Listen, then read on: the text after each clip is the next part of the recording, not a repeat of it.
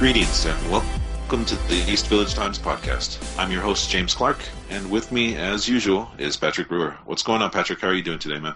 I'm doing good, James. How are you doing? Not doing too bad. Just living the dream, if you will. Very excited to have today for our 25th episode of the Padres EVT podcast. We have national MLB columnist for Bleacher Report, as well as Fox Sports San Diego contributor Scott Miller is with us today. How are you doing today, Scott? Hey, real good, guys. James, Patrick, nice to be with East Village Times. How are you? We are doing well, man. Doing well. The Padres are kind of playing a little bit sporadically, if you will. It's a little confusing for the fan base. I don't think they know whether they're coming or going at this point. Scott, go ahead and give us a little bit of background on yourself. Tell us about your link to San Diego, specifically the Padres, and your link to San Diego, if you will. Sure. Well, I'm a Michigan native. I'm from Michigan originally, and I actually moved out to San Diego after I graduated from college, a small school back in Michigan. A journalism job came up out here. I was looking to break into the business, and it was funny. My first job ever was with a paper that published twice a week back before newspapers really started to have trouble. And it was the Encinitas Coast-Dispatch, of all places. And so anyway, that was about 1985. And so I moved from Michigan back to San Diego area in 85. And just real brief, I worked at a couple small papers in San Diego, ended up at the Los Angeles Times when they had a San Diego edition. I ended up there. Okay. And I was there maybe, I want to say 87 to we closed at the end of the 1992 calendar year. So during that time, Bob Nightingale of USA Today, Bill Plaschke of the LA Times, those two guys were the Padre beat writers. And I was a young kid back in the late 80s, and I became the Padre backup writer to first Bill Plaschke and then Bob Nightingale. And did a lot of Padres, back when, especially 89 was so fun. At the end of the year, I wrote a lot about when Tony Gwynn was trying to hold off Will Clark for one of his batting titles. And so anyway, did a ton of baseball. That's where I always wanted to be, was baseball. Did a ton of baseball back in those days.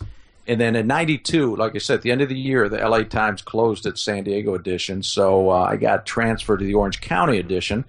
Was there for 1 year, did a lot of Angel stuff and some other things. And anyway, toward the end of 93, early 94, a baseball beat job came open in St. Paul, Minnesota, the St. Paul Pioneer Press covering the Minnesota Twins. So I was newly married then. And my wife's from Southern California, and she knew what she knew the career path I was on. And boy, we were living in San Clemente. We were walking distance to the beach, and I'm with a Southern California girl, and here comes a call from St. Paul, Minnesota. So I moved there in time to cover the Twins beginning in the 94 season. As my wife said at the time, she's very well traveled, and she shook her head. She said, "I've been to the Mideast before, but I've never been to the Midwest." So anyway, the trooper she is, she moved with me, and we spent 6 years in Minnesota. They were very good years. I covered the Twins, the 94 through the end of the 99 season. Twins were horrible. They started out my first year covering them. They weren't too good. They were a little bit under 500. But 94, they were only 3 years after the 1991 World Series championship team, and they still had some of those players that helped them win that World Series, specifically Kirby Puckett. And then they just got worse and worse. And so I was there from 94 through 99. My wife and I came to enjoy it. We liked it a lot. Good city, good culture. Our daughter was born there. And then end of the 99 season, toward the end, I was approached by CBSSports.com. The internet was just taking off, and they liked my work and wanted to know if I'd become their national baseball writer. So I took that job in October of 99 when the postseason started. Covered the New York Mets and Atlanta Braves series, and became the national writer for CBS Sports website in October of 99.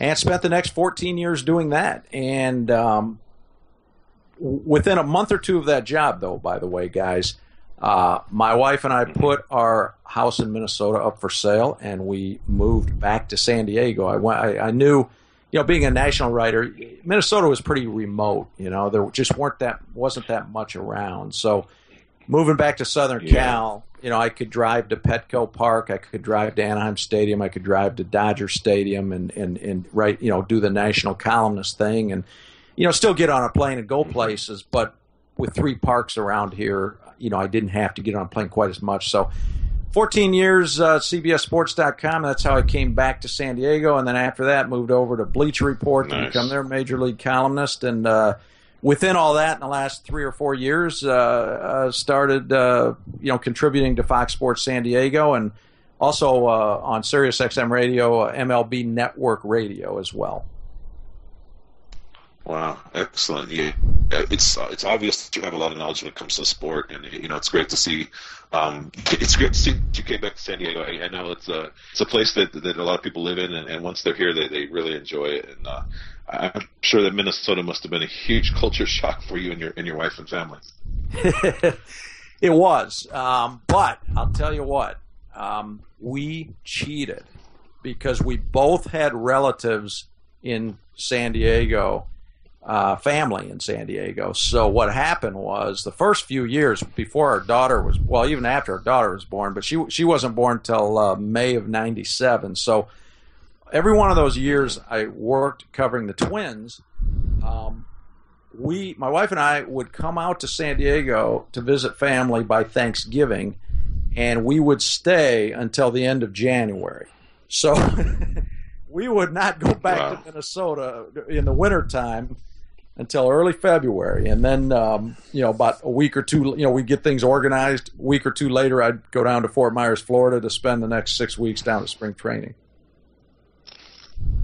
Wow. That's you've definitely gone full circle as far as representing the MLB and writing about it. It's pretty exciting to get an opportunity to chew your ear off a little bit. So let's start getting into some little bit of Padre information now. I know a lot of our listeners are Padre fans, and there's a lot of, within the past 15, 18 months, there's been a lot of movement when it comes to the Padres. Give me your thoughts on the AJ Preller regime right now. I myself am positive. I see the method to his madness. I see what he is trying to accomplish. Give us a little insight on AJ Preller and what you think the Padres' direction is right now.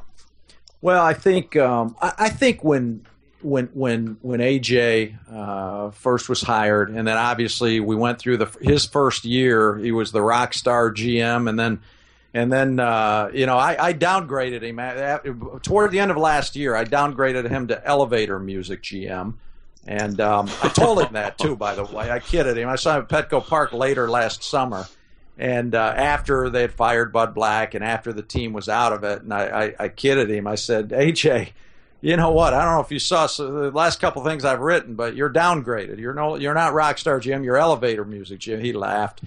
I think. I come at last year, AJ's first year, from a couple of different angles. The first one is the obvious. It didn't work. They swung for the fences, bringing in James Shields, Derek Norris, all the proven veterans, Matt Kemp. And, everybody obviously was so excited going into last year, and it just didn't work. I said at the time, I thought there were 2 things cooking when they were making all the moves. One was they were trying to win, and it was nice to see the Padres organization, for the first time for me in several years, actually trying to win. And by that I say organization. I mean, obviously the players on the field and Bud Black, when he was managing, they're all trying to win. But you know what I mean. I mean up high, an organization that's actually committed to putting a good product on the field. And I hadn't seen it. Obviously, the end of the John Morris era, he cut payroll, broke some promises. Jeff Morad was here as a kind of a temp for a year or two, and that turned out to be a disaster. I do think in some ways the Padres are still digging out from under that. the mistakes and lies that Jeff Morad told. So last year I thought it was hugely important that they actually were trying to win. I thought that was a great sign. Secondly, I thought, there's no guarantee they're going to win, but I thought they had to make those moves. Even if they didn't win, I thought they had to make those moves last year to get the fan base reinvested. Because, again, going back to what I just said, the Moores era, the Morad era, we went through a stage where half the town couldn't even get the team on TV, and then Moores and Morad turned the fan base off so bad that they went into irrelevance. I mean, they broke faith and trust with the fan base. And I thought last year part of what they had to do with all that big splash, they were trying to win, good for them. Secondly, they had to do something, I thought, to basically send a message to people in town, hey, we still exist. There is such a thing still as the San Diego Padres. Start paying attention to us. Yeah. So exactly. I couldn't have said it better. I couldn't have said it better myself. And I think that's exactly what it was. I mean, Patrick and myself are an example of it. We both rediscovered our love for writing about the team and our love for the team just based upon the moves that they made. It was like, wow, you're actually trying to win now. It's unusual for us, and it motivated us. Isn't it? It truly is. And I know a lot of fans are upset thinking, that they should have won it last year and this and that. But, it's not an exact science. It's not exactly easy to build a successful Major League Baseball team. It takes a lot. And to show that commitment to winning and to try to win is something that is unusual for the fan base. And like you beautifully put it, it rejuvenated it. Yeah, I wouldn't be right here where I am right now if not for all these crazy moves that AJ Preller and company made. So I guess it worked in terms of getting fans interested again. I know plenty of fans on Twitter and online are just way more interested than I saw even 2-3 years ago. So it was definitely a success in that regard, even though the product may not be the winner that we want just yet. But I mean, so far so good. So kind of going off of that, what are your thoughts on Andy Green in his first year as the Padres manager? I think he's got a great future. I mean, obviously, when a manager is concerned, I mean, you could be Andy Green in your first 80 games as a big league manager, or you could be Bruce Bochy with 3 World Series rings on your finger, or you could be Tony La Russa. Whoever you are, first off, I think we have to understand your players are gonna make or break you. You can be a genius as a manager, but if you got a bunch of donkeys on the field, you're not gonna look like a genius. So I think Andy Green, true. When he was hired last year during that travel day during the World Series, it was on the off day before I think Game 6 back in New York, I believe. I know I was traveling Kansas City to New York. Padres hire Andy Green, that day. It was either later. I think it was later that day. Might have been the next morning in New York. I saw Tony La Russa, who's obviously the president of baseball operations for the Arizona Diamondbacks, where Andy coached third base last year. So I saw La Russa in New York right as they were hiring Andy Green. And I asked him, I said, geez, what do you think of that? And La Russa just staunchly said, this guy is going to be a star. He's young, but he's a winner. He knows the game as well as anybody. He's a people person. He's going to work well with players. Tony went on and on and on about him. This year, I think, Andy's showing some promise. Again, I go back to the players and maybe not having all the right parts.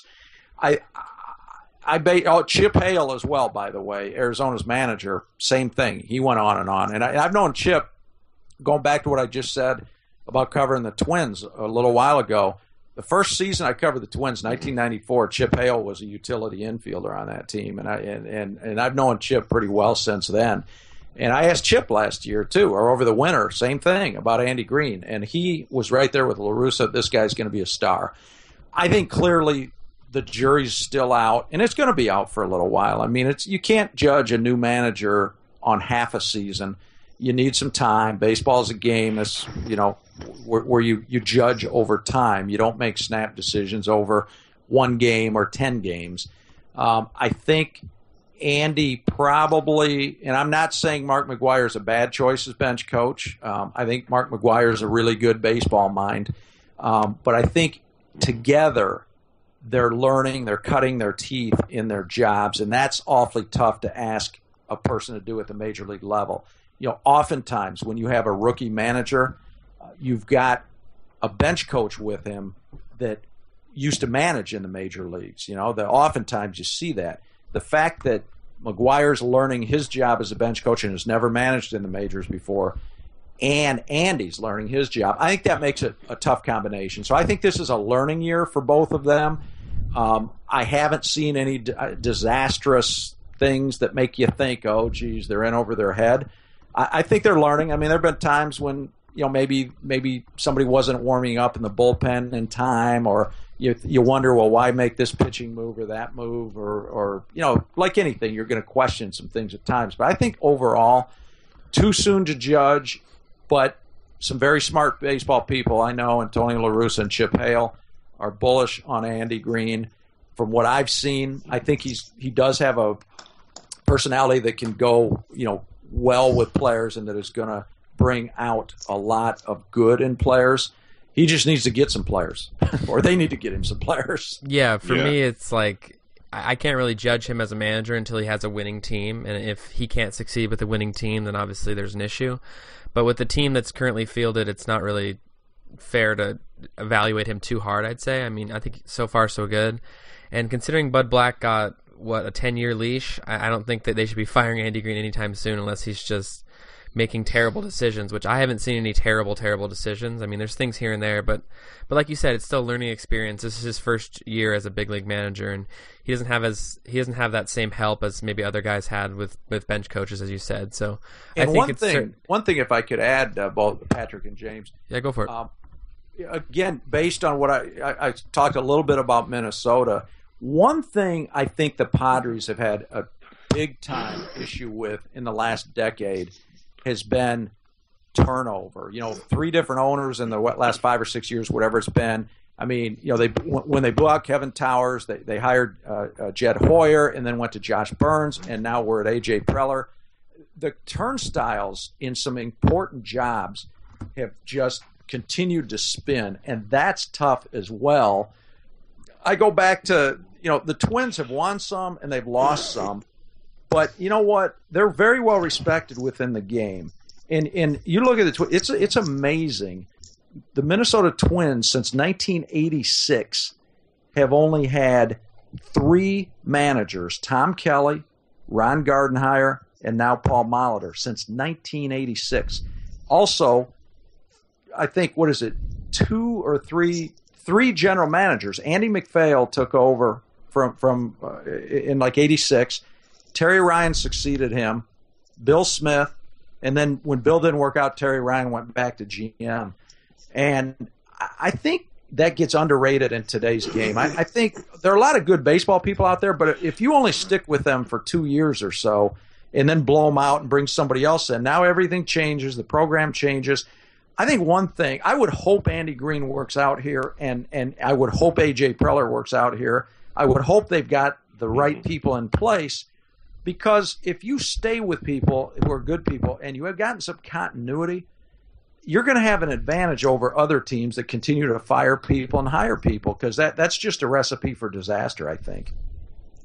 Yeah, no, I totally agree with you that they haven't let any type of general manager fully develop his plan and fully lay out his plan. And, they've drafted in certain aspects, and then they've changed direction, and then they've drafted in different aspects. And it's kind of resulted in a just a mess in the farm system and in the front office, for that matter. And it's nice to see some stability with this team, and you're definitely correct. And stability wins. They need to know that they're on the same page. The players need to know that ownership is prepared to go the extra mile and do what's necessary to win. And it's refreshing to see this regime. And I don't anticipate Preller or Green going anywhere anytime soon. I think that the ownership brought in young personnel like themselves to kind of grow with the team, if you will. I mean, the Padres are infants, if you will, as far as Major League Baseball is concerned, and there's been a lack of philosophy for this team since it was established in 1969. It's just something that needs to be done, and I'm willing to be patient. I think the majority of the fan base is willing to be patient as long as it's done the right way, and it appears that they're starting to slowly move in the right direction with the international draft and with this last draft. You can see the plan taking place. You can see the waves of talent that should eventually hit the major league market. It's exciting. Speaking of trades and stuff, I'd love to hear your opinion on the Derek Norris situation. Austin Hedges is just tearing it up right now in El Paso. To me, it seems pretty obvious that they're going to have to deal Norris. I think the writing's pretty much on the wall with the emergence of Christian Betancourt as well. Talk to me. What are your feelings on Norris, and if the Padres will indeed have to move him eventually? Well, I'd slow down though on Betancourt. Now, do you have him penciled in as a catcher full time, or are you going to shift him over to pitcher? Yeah. Or I've heard rumors about third base as well, which makes a little bit of sense. It does. I think, I agree. I think Derek Norris is going to be traded at some point because, either Austin Hedges is in your plans or he's not. I thought last year he probably was mishandled by being kept in the major leagues and not getting that much playing time. And I know the reason they did it, especially early last year. They thought they could win. They thought Hedges could maybe learn at the big league level and be an apprentice, so to speak, to Derek Norris. But when last year went south, I don't think last year it put it this way, it was probably a lost year in Austin Hedges' development. And then when he broke his hamate bone this year, it was like, oh geez, worst case scenario is he going to have a couple lost years, and then you worry about, are you going to lose him completely as a prospect? Will he go from prospect to suspect and out of the game? But yeah, you're right. He's showing so much promise down there right now, and he's hitting, which is the one thing that there's been questions: is he going to be able to hit? Now, the Pacific Coast League is probably the most difficult league in America in which to judge hitters, because so many of those ballparks are, they're in the desert, they're at altitude, there are a bunch of bandboxes. That said, fine. As a player, you got to play wherever the schedule tells you to play. That's what Hedges is doing, and he's just scorching the ball. So yeah, I think Derek Norris, there'll be a need for him at some point. I think, even in back to the American League where he can DH as well as catch. I don't hear a ton of rumors as we speak, but of course the trade market's just kind of setting up right now.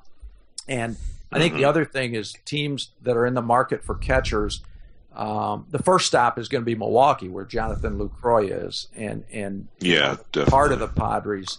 What they're going to do with Norris is going to depend on Lucroy. And also it's sometimes difficult to trade a catcher during the season because, unlike other positions, the catcher, when he goes to a new team, it can be more disruptive to that team that's acquiring him because he's got to learn the whole new pitching staff. The pitchers all have to get comfortable with him.